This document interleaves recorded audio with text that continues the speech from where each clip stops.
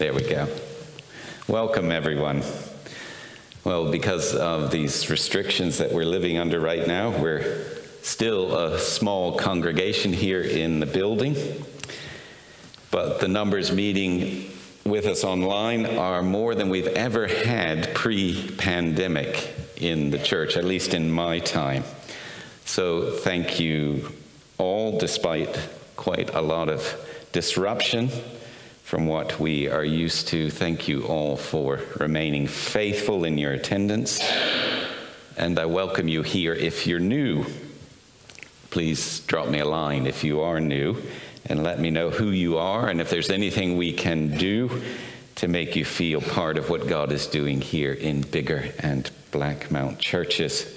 My contact details are on the description of the video.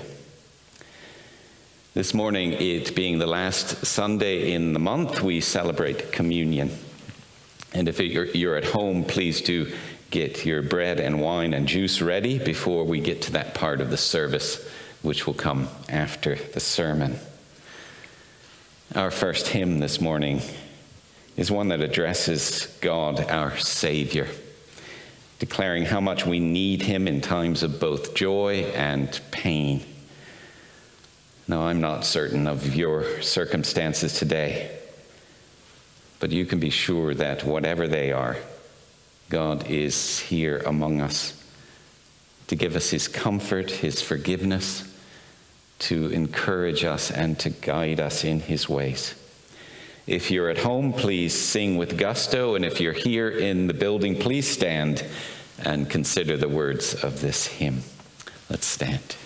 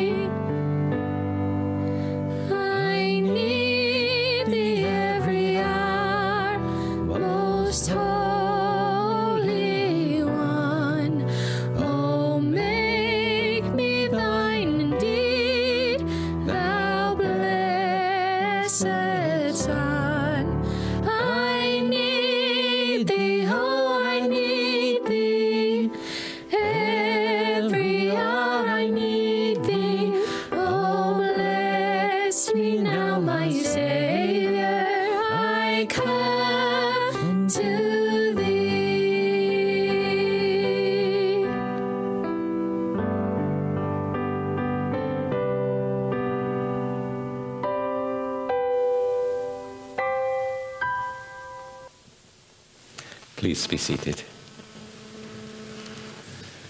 Let's approach God in prayer. Let's pray together.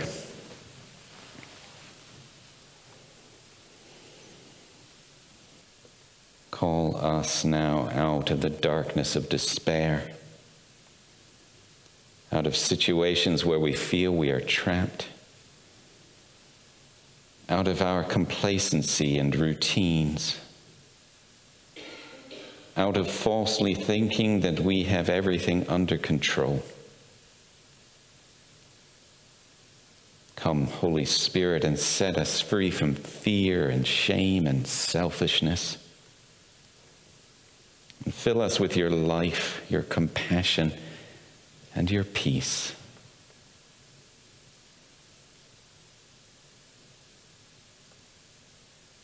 We pray now the prayer that you taught all who would follow you. Our Father, who art in heaven, hallowed be thy name. Thy kingdom come, thy will be done, on earth as it is in heaven.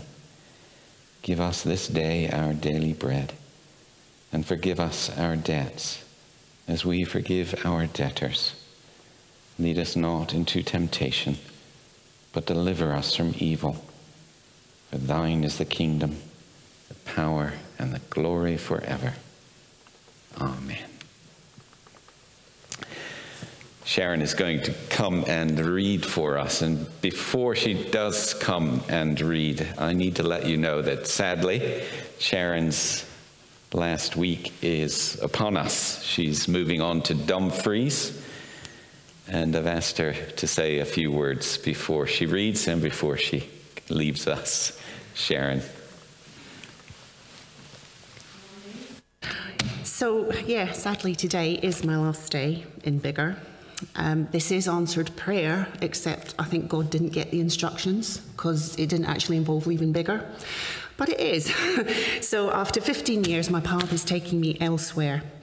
But Biggar will always hold a special place in my heart, especially this kirk. I remember the first time I came to this church, and this was before Mike and Jane arrived. I was a new Christian at the time, and I thought, right, off to church I go with my little Bible. I'm set, because that's what Christians do.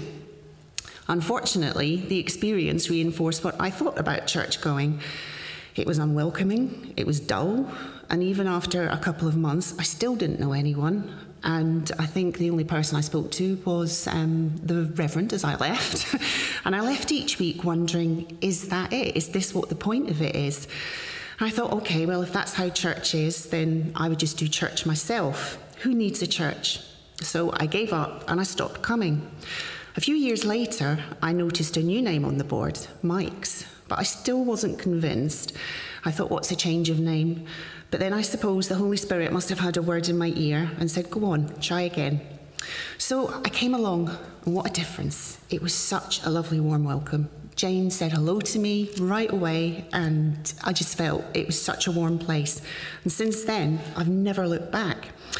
And I finally realised how important church family is, and to be part of something bigger.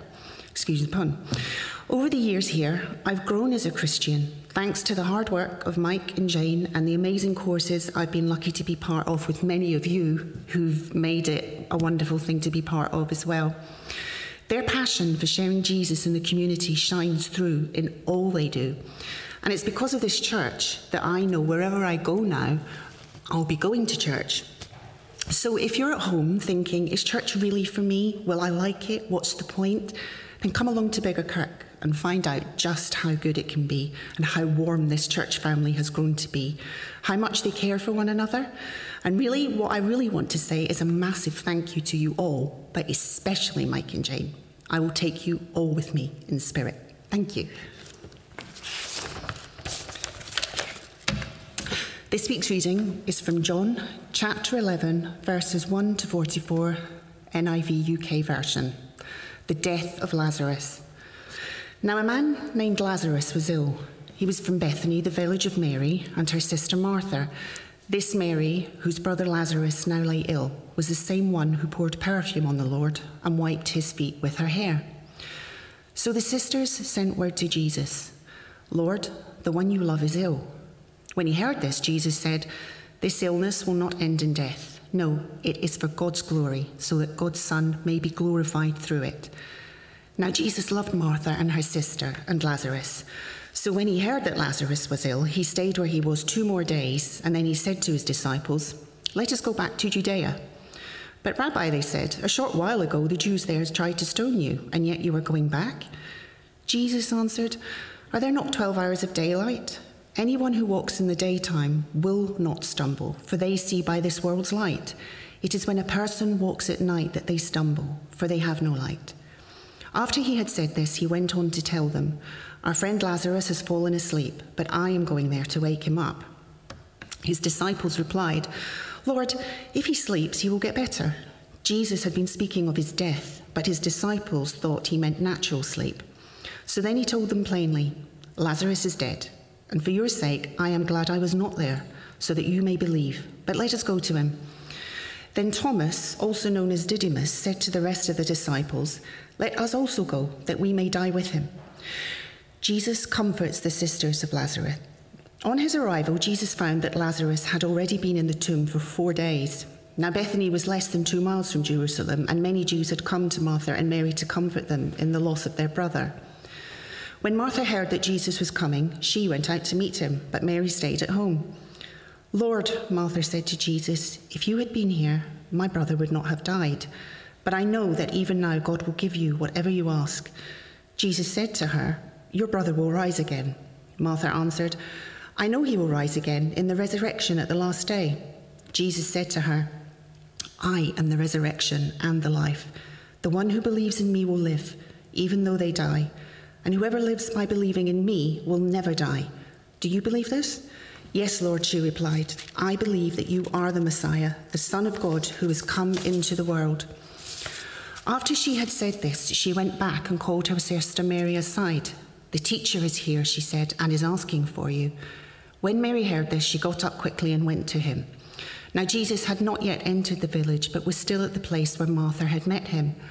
When the Jews who had been with Mary in the house comforting her noticed how quickly she got up and went out, they followed her, supposing she was going to the tomb to mourn there. When Mary reached the place where Jesus was and saw him, she fell at his feet and said, "Lord, if you had been here, my brother would not have died." When Jesus saw her weeping, and the Jews who had come along with her also weeping, he was deeply moved in spirit and troubled. "Where have you laid him?" he asked. "Come and see, Lord," they replied. Jesus wept. Then the Jews said, "See how he loved him." But some of them said, "Could not he who opened the eyes of the blind man have kept this man from dying?" Jesus raises Lazarus from the dead. Jesus, once more deeply moved, came to the tomb.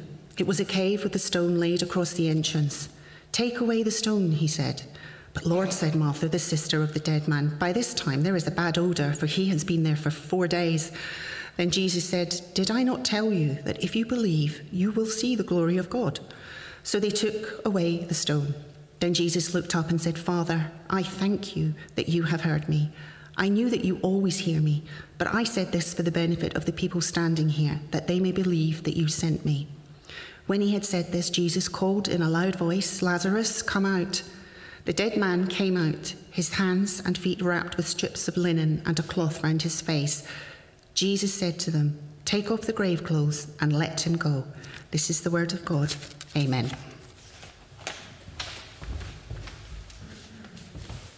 Sharon, can I say how much an encouragement you have been to me since you have been a member of Biggar Kirk over these last few years.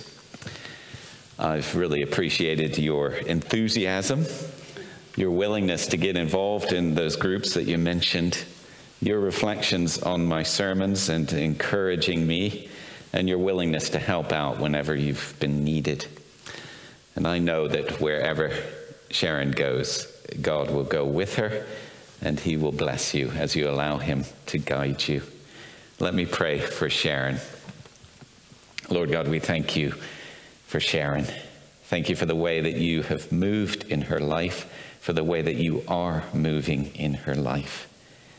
We pray your blessing on her as she goes from this family. She will still be connected to us as our sister. And Lord, we pray that you would use her to bless others. And Lord, we pray especially for Kevin at this time and his illness. We pray for your healing in his life. Lord, bless this whole situation in which Sharon finds herself. We pray in Jesus' name. Amen. We're going to sing once more the song, Lord, I Lift Your Name on High. Well, obviously we can't sing, but this song has actions, and we can do the actions. We can still move, okay? And I think Ruthie and Mia and Sophie might come out and help me do these actions. Could you do that? Come and stand at the front. You're not going to be on the camera because the video will be on the camera. It's only people here in the congregation will watch you. Okay, this is how the actions go. Lord, I lift your name on high. Okay, can you do that? Everybody stand up. Lord, I lift your name on high. Lord, I love to sing your praises. I'm so glad you're in my life. I'm so glad you came to save us. Okay? You came from heaven to earth to show the way. Is that right? Is that how it goes? From the earth to the cross, my debt to pay. Okay, those are nails in Jesus' hands. From the cross to the grave, from the grave to the sky, Lord, I lift your name on high. Got it? Okay, people at home, you got it? You can sing. You had to do both. We only have to do the one, which is much easier, I find anyway. Okay, let's do it.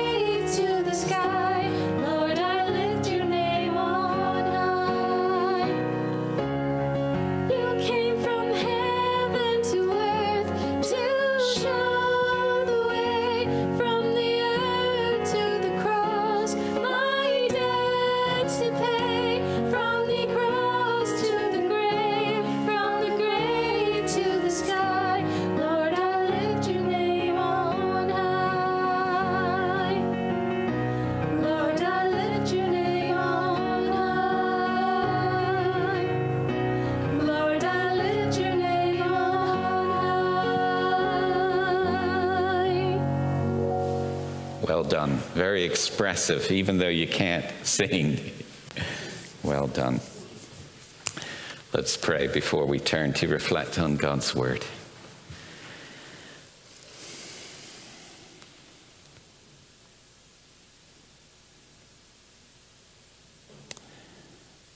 thank you for the witness of Scripture. Thank you for these different apostles that you have chosen to speak to us about you. Thank you for their different perspectives. And this morning we thank you for John especially. We pray that as we open your word together, that your Spirit would speak to us, and that we would be enabled to walk in your way, even closer to you than ever before. We pray this in Jesus' name. Amen. I'm assuming this morning that we have all been to our fair share of funerals. I'm not so certain about the kids. Ruthie, have you ever been to a funeral? No. How about you, Mia and Sophie? No. But most of us adults have been to our fair share. I've been to more funerals in my lifetime than I would have liked. No, but no doubt there are going to be many, many more funerals for me. The passage that we have before us this morning is about a funeral. It's about the funeral of Jesus' good friend Lazarus in the village of Bethany. The event that is recorded here in our passage occurs near the end of Jesus' ministry. And the funeral concludes with a miracle, the miracle of the resurrection of Lazarus, this friend of Jesus. When I read the account of the funeral here, I imagine it to have been more like funerals that I have witnessed in Thailand than the ones I have experienced anywhere else. Here's a couple of photos from funerals in Thailand.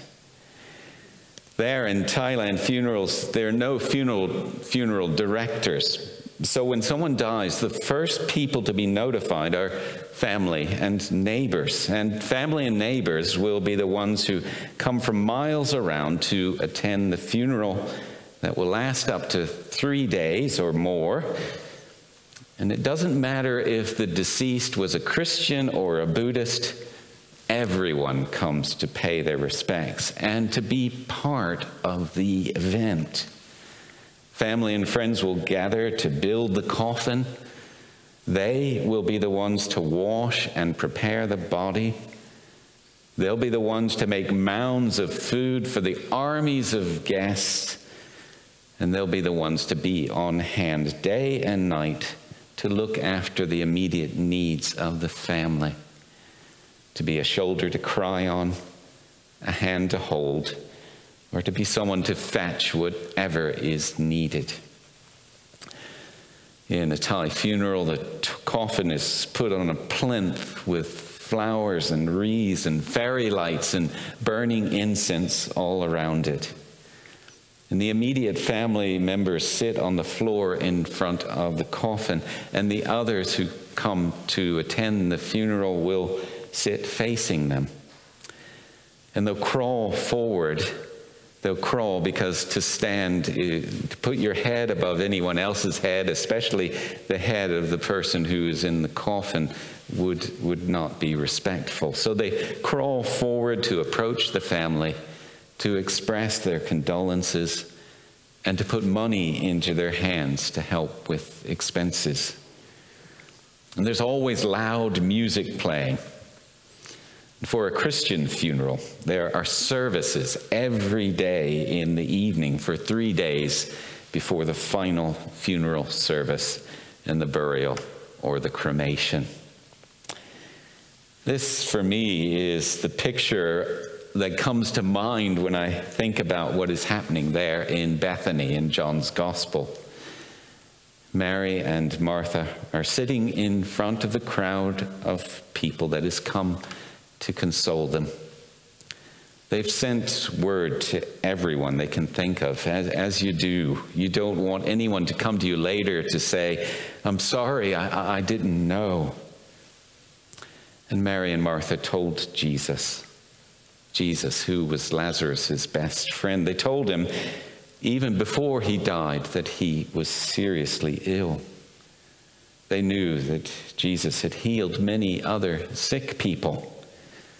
And Mary and Martha are confident that Jesus would be able to do that for Lazarus as well. But sadly, they are too late.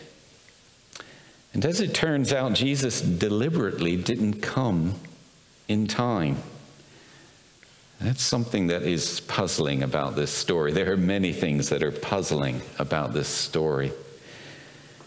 But Jesus does eventually come, and Mary and Martha both want to see Jesus.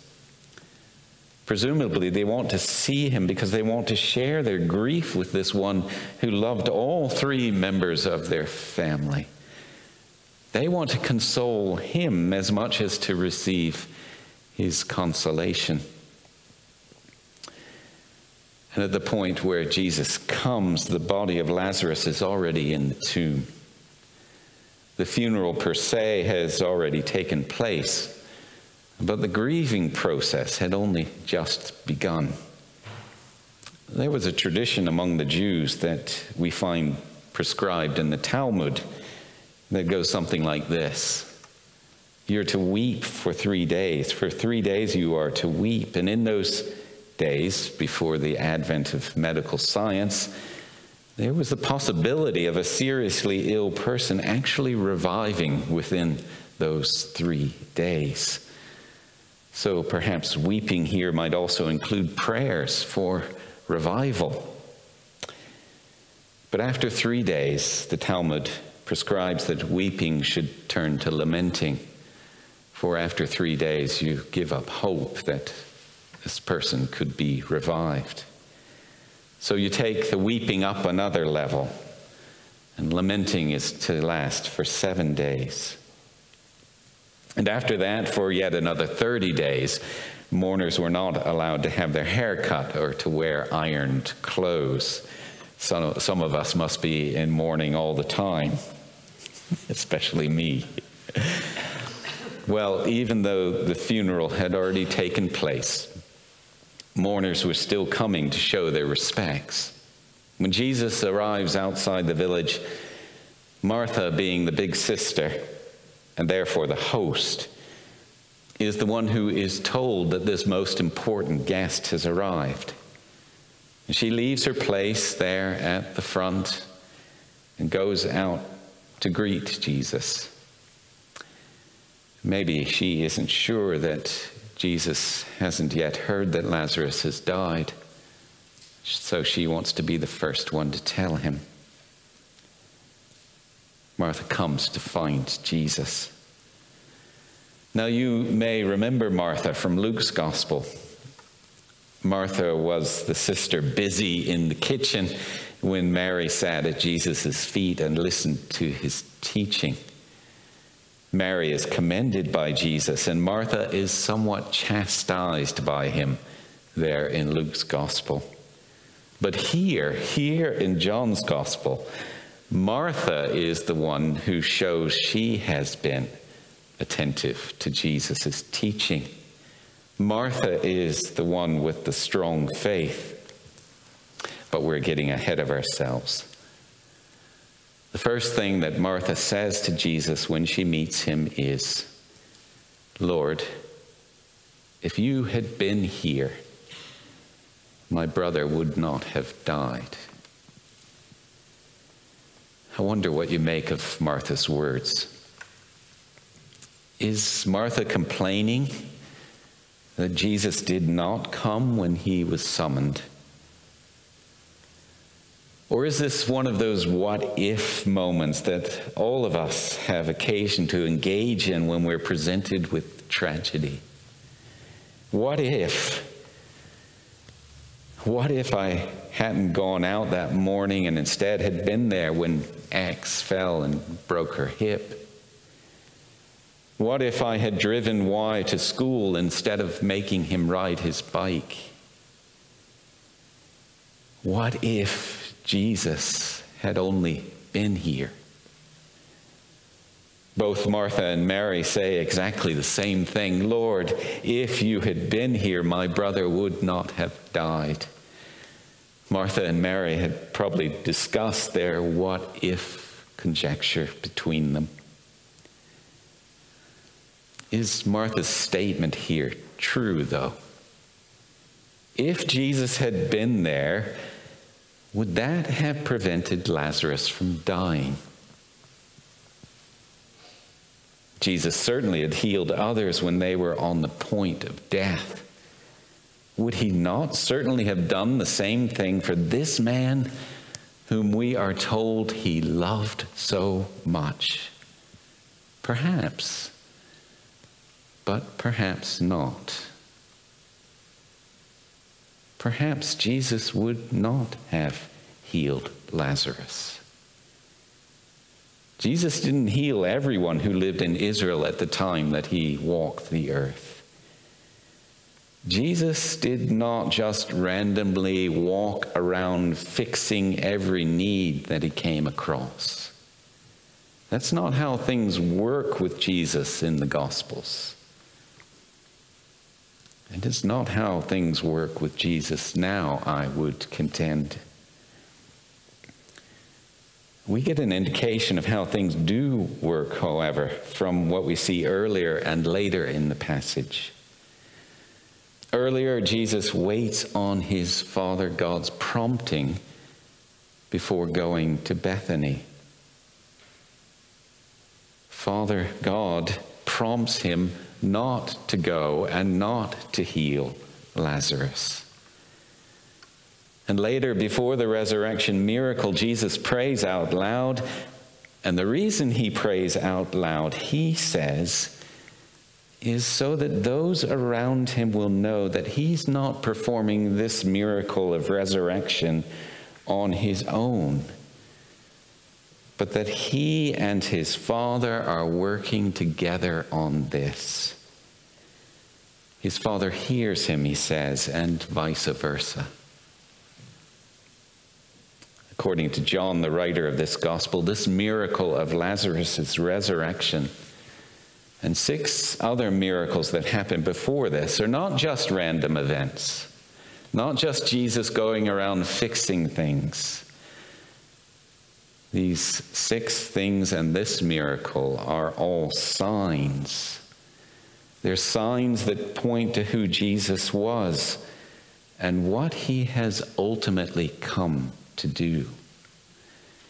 And this final and climactic sign points to the fact that Jesus has power over everything, even death. Not just for Lazarus, but for everyone. And this final sign could not have happened unless Lazarus had died. So no, Martha, you're wrong. If Jesus had been there, Lazarus still may have died. It's all very tricky, though, isn't it? And sure, with hindsight, we can say that Martha was wrong to have expected Jesus to heal her brother. But at the time, it was a perfectly reasonable expectation of him. And knowing what to expect of God and what not to expect of God is not always easy. There are no formulas involved where we can say if a situation is like this, then God must do that. It's not like that. If I have a need, be it a dying friend or the need for a parking space, if I pray in faith, then must God do what I ask? No, yes, I need to pray about these things. I am commanded to pray for all my needs. But from experience, we all know that it doesn't work like that. It's not a formula. Life is not following through on formulas and coming out the other side with predictable and predetermined outcomes. Life is not like walking on a straight highway in the sunshine. Life, Jesus says in verses 9 and 10, is like walking at night. And as he says elsewhere, it is like walking not a highway, but a narrow, winding path. And at this point in the bigger story of Jesus, the path that Jesus and his disciples were walking was progressively getting more dark and more narrow and more windy. In order to walk this narrow, winding, and darkening path, Jesus says to his disciples, we need light. And the light that we need, according to Jesus, is that relationship with the Father God. That relationship that he had, and that the disciples and us as disciples can have too, as we trust in him, as we find ourselves in him. This relationship with the Father, this following the light in the dark, has at this point led Jesus to a very puzzling place. It's led him to wait 2 days to come to Bethany, having supposedly missed the opportunity to turn things around for this family that he loves so dearly. But this relationship with the Father that he has also opened up the possibility of something even better happening, the possibility of resurrection. The possibility of this amazing climactic sign of what is coming in the kingdom of God, not just for Lazarus, but for the whole world, you and me included. Following Martha's what-if moment, Jesus tells her in verse 23 that her brother will rise again. Now, Martha thinks that he's talking about the general resurrection of the dead, something that all good Orthodox Jews believed in Martha's day. Jesus doesn't come back at Martha and say, as you might expect, no, Martha, I'm not talking about that. I'm going to do a miracle right now, and I'm going to raise Lazarus from the dead. No, Jesus' comeback are these words: I am the resurrection and the life. The one who believes in me will live even though they die. And whoever lives by believing in me will never die. These are words with which I, as a Christian minister, have become very familiar over the years. They are the words that I say before we commit someone's body to be buried or cremated. These words of Jesus are the substance of our Christian faith. These words and the promises contained in them make the difference between a Christian funeral and any other funeral. These words make the difference between death with hope and death without it. But it isn't only life after death that Jesus is talking about here. Jesus is also talking about life in the here and now. Jesus begins this statement with, I am the resurrection and the life. What does Jesus mean? Why does he say it in that order? Shouldn't he say, I am the life and the resurrection? Shouldn't he be saying, believe in me in this life and then you will have resurrection when you die? But Jesus says it the other way around. I am the resurrection and the life. Meaning that there is no true life. There is no true living until we have experienced him as our resurrection now. It all comes down to experiencing him. Or in his words, living by believing in him. This life, this resurrection life, is not about a belief in a set of propositions. It's not about being good enough to make the grade. It's not just about joining church. Living by believing in him is about knowing him, living life with him as our constant companion and guide. In living by believing in him, we experience resurrection and new life right here and right now.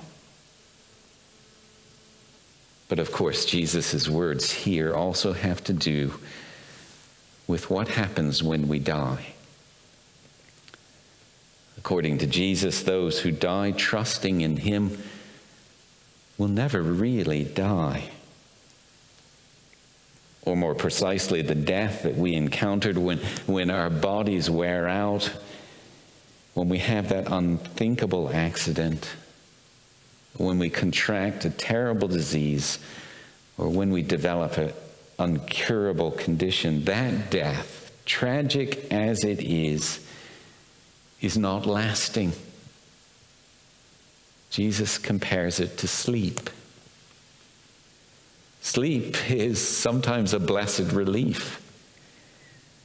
But Jesus speaks also of waking people from sleep. Death, tragic as it is, does not have the final word. There awaits the believer a resurrection to new life.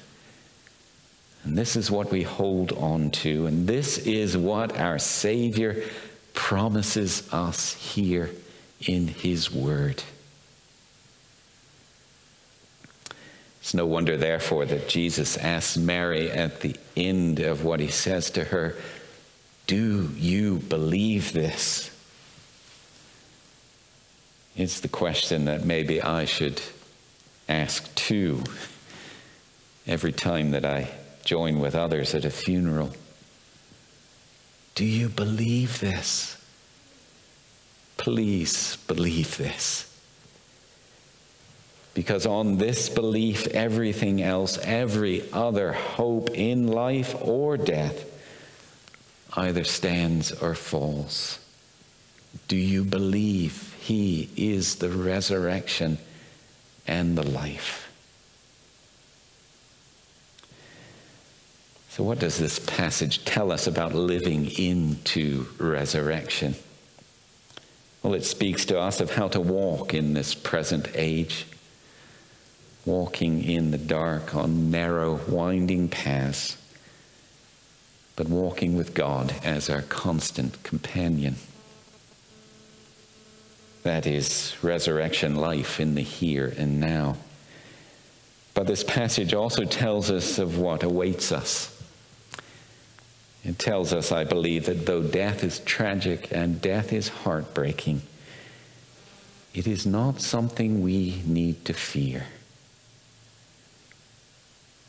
May God grant us the faith of Martha, who can say to Jesus, even in the face of her brother's tragic death, "I believe that you are the Messiah, the Son of God, who is come into the world."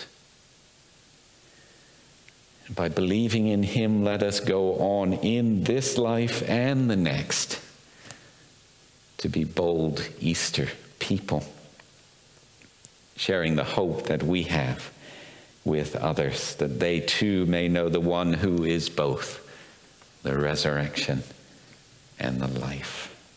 Amen. And may God bless to us this reflection on his holy word. Please remain seated as we prepare for communion and as we reflect on what we have heard in this next hymn, "The Goodness of God."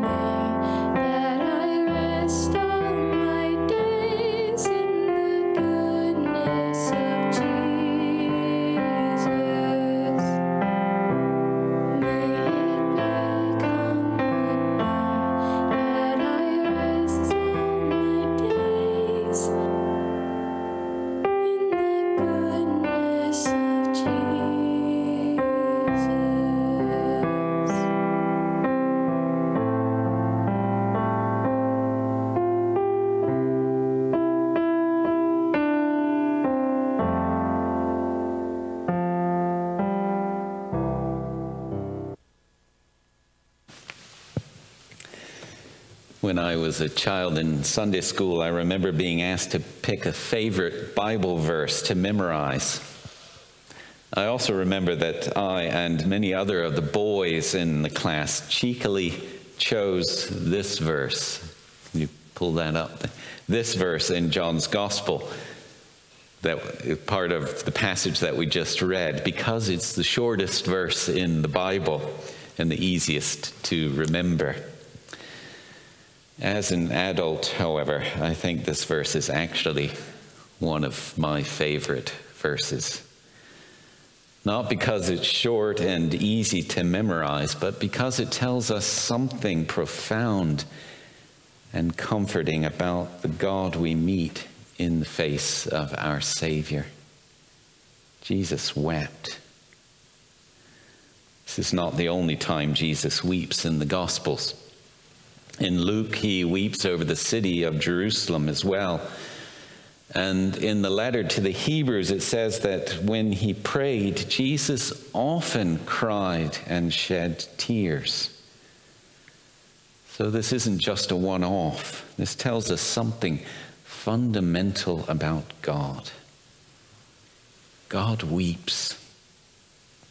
The God of the universe, the one who flung stars into space, the one who is from everlasting to everlasting, cares so much that he weeps.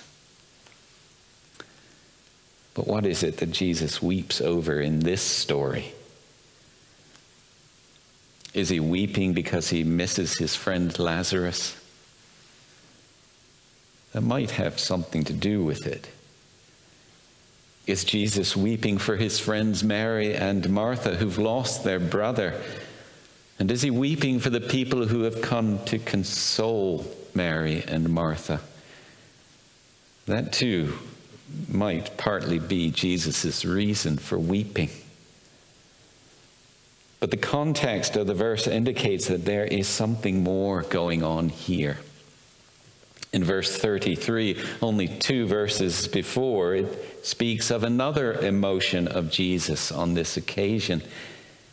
It says that he is troubled. He is troubled. That's a verb in Greek that is usually translated angry. Jesus is angry. I think what these 2 verbs are showing us is that Jesus is deeply unhappy. He is both deeply sad to the point of tears, and he is angry. Jesus is angry and sad because of the way that death has such a sway on the affairs of human beings. Jesus sees his friends Mary and Martha devastated by the death of their brother. And he sees the whole community gathered around them weeping in loud lamentation. He sees their utter despair in the face of the fragility of life. God is sad and angry about death. And he always has been. Death, we are told, was brought into the world as an alien. Death came through sin. And in the Christ event, an event that God has planned from the beginning of time, God comes into the world to do something about death. Jesus comes to put to death, finally and fully. Here in the story, Jesus goes to the mouth of the tomb where they have carefully placed Lazarus. He has the people roll the stone away. With tears of the moment just before still wet on his face, Jesus shouts in a loud voice, "Lazarus, come out!" The passion that drove Jesus to this point has not changed. It's the same passion that will compel him to the cross in just a couple of weeks' time. And it's his compassion not for himself, but for you and me and all the sons and daughters of Adam and Eve that will compel the Father to raise him from the dead. Paul, in his first letter to the Thessalonians, tells us that it is that same passionate shout that Jesus will use at the end of time for each and every person who has known him. He will come, according to Paul, to shout for us to come out and meet him and live in his kingdom forever. As Jesus did for Lazarus, he can and he will do for us. And he will do even more. Lazarus' new life in this instance was not permanent.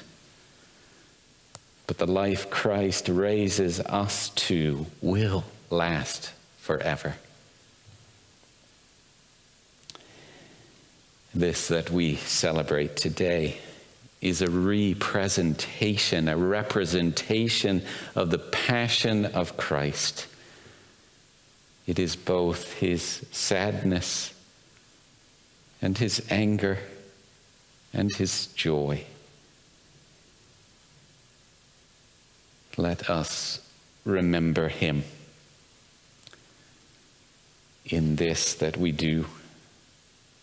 And let us live fearlessly into his resurrection life now and look forward to life that will have no end when we shall meet with God's people in the kingdom of his Son.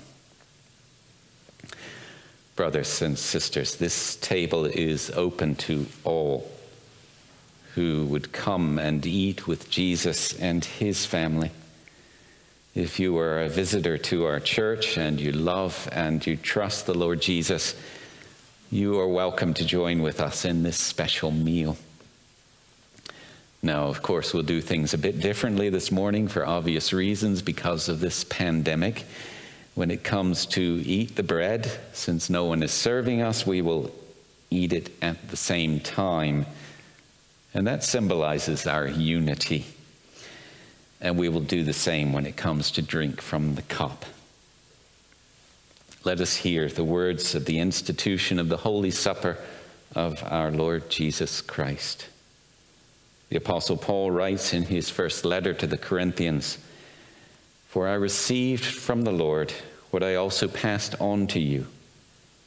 The Lord Jesus, on the night he was betrayed, took bread, and when he had given thanks, he broke it and said, 'This is my body, which is for you. Do this in remembrance of me.' In the same way, he took the cup, saying, 'This cup is the new covenant in my blood. Do this whenever you drink it in remembrance of me.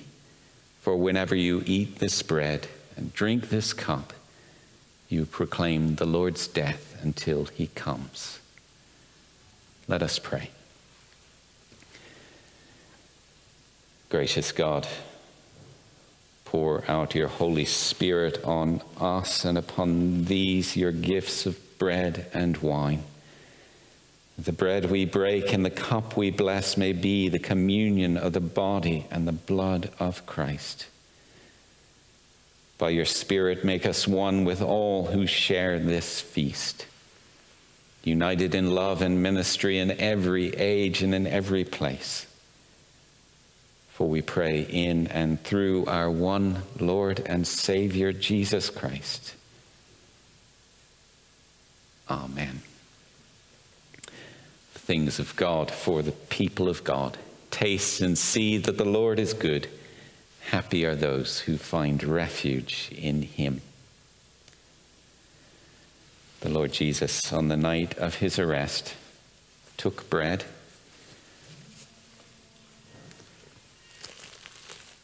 and after giving thanks to God, he broke it, and he gave it to his disciples. "Take, eat. This is my body given for you. Do this in remembrance of me."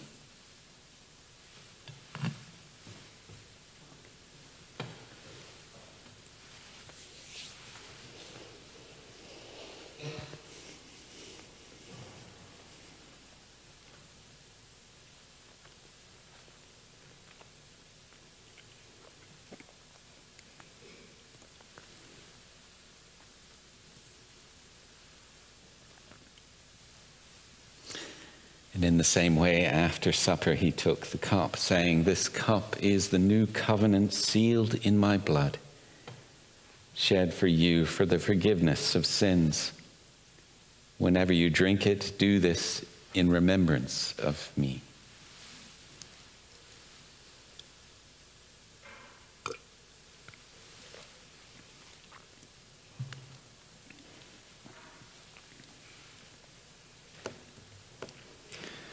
Every time you eat this bread and drink this cup, You proclaim the saving death of the risen Lord until he comes.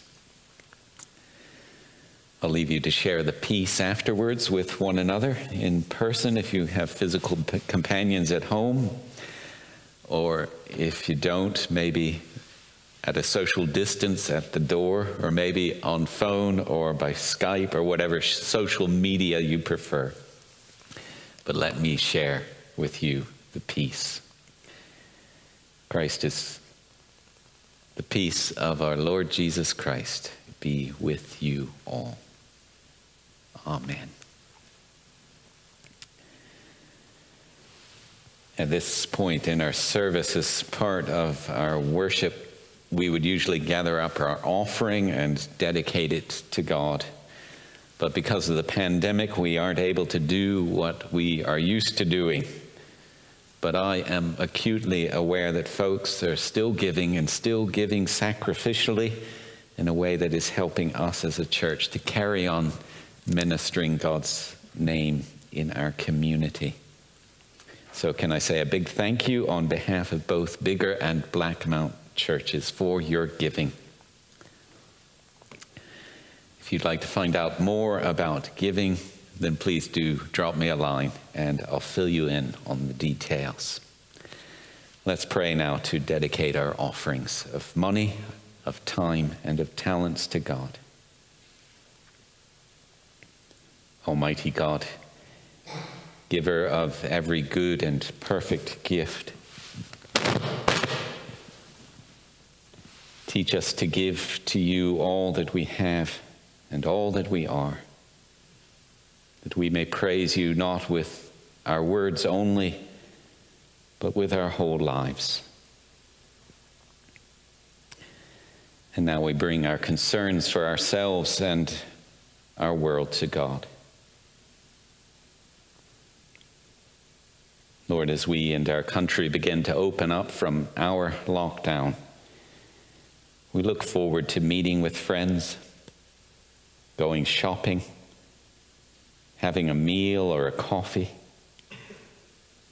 And we thank you that we have come to a place where it is safe to do these things. But we also remember those who may still be feeling anxious about entering a shop, coming to church, or even stepping out of their front door. Lord God, bless us all at this time and help us to care for one another. Help us to understand the needs of our neighbors and friends, and not to stand in judgment about what they do or do not do. We pray for organizations, shops, cafes, and restaurants as they prepare to open. We pray for the needed human resources and skills to help them open safely. And we pray especially for our Gillespie Center. May it once again be a place where folks can meet with each other, but also meet with you through the love shown there by our volunteers and staff alike. And as our country faces this blessed relief, we remember places in the world where things seem to be getting worse rather than better, where poverty and the lack of comprehensive healthcare systems means people are being infected and dying now more than ever. We remember specifically today the nations and the peoples of India and Brazil.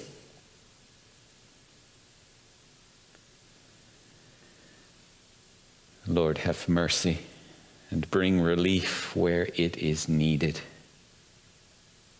Lord, inspire nations like our own and the people with power here to positively respond to requests of assistance.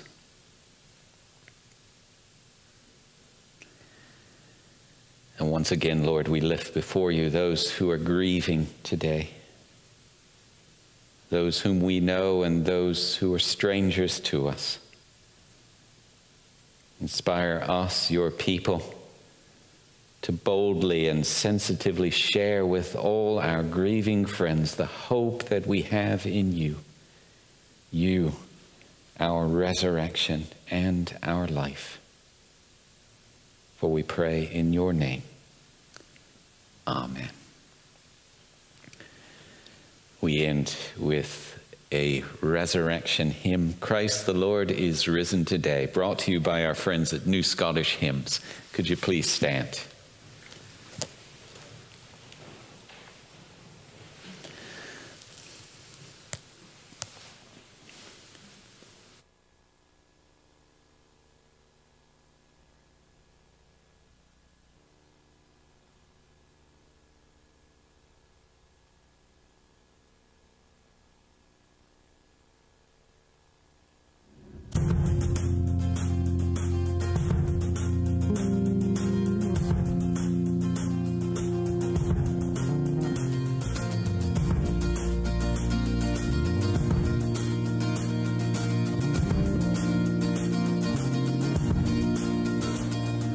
Christ the Lord is risen today. Hallelujah. Sons of men and angels say, Hallelujah. Raise your joys and triumphs high. Hallelujah. Sing ye heavens and earth reply. Alleluia.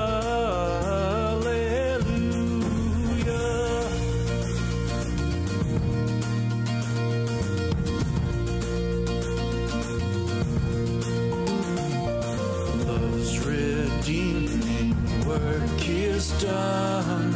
Alleluia. Fought the fight, the battle won. Hallelujah. Death in vain forbids him rise. Hallelujah. Christ has opened paradise.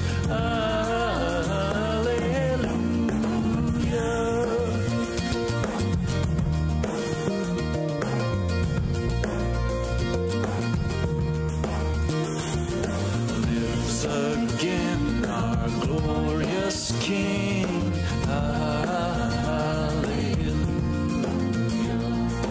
Where, O death, is now thy sting? Hallelujah. Once he died our souls to save. Hallelujah. Where thy victory, O grave.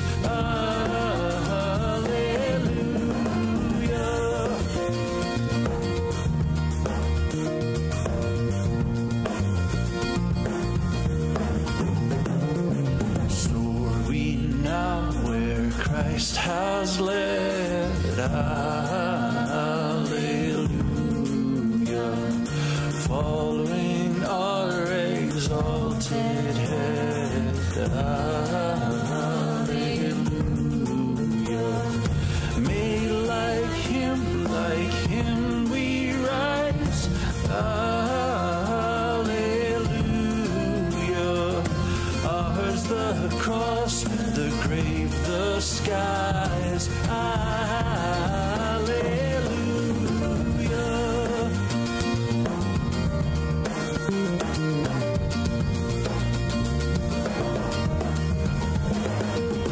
Hail the Lord of earth and heaven.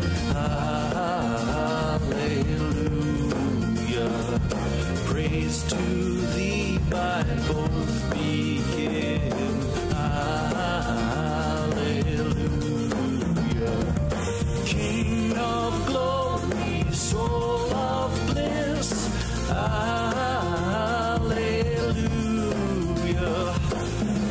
Everlasting life is this. Hallelujah.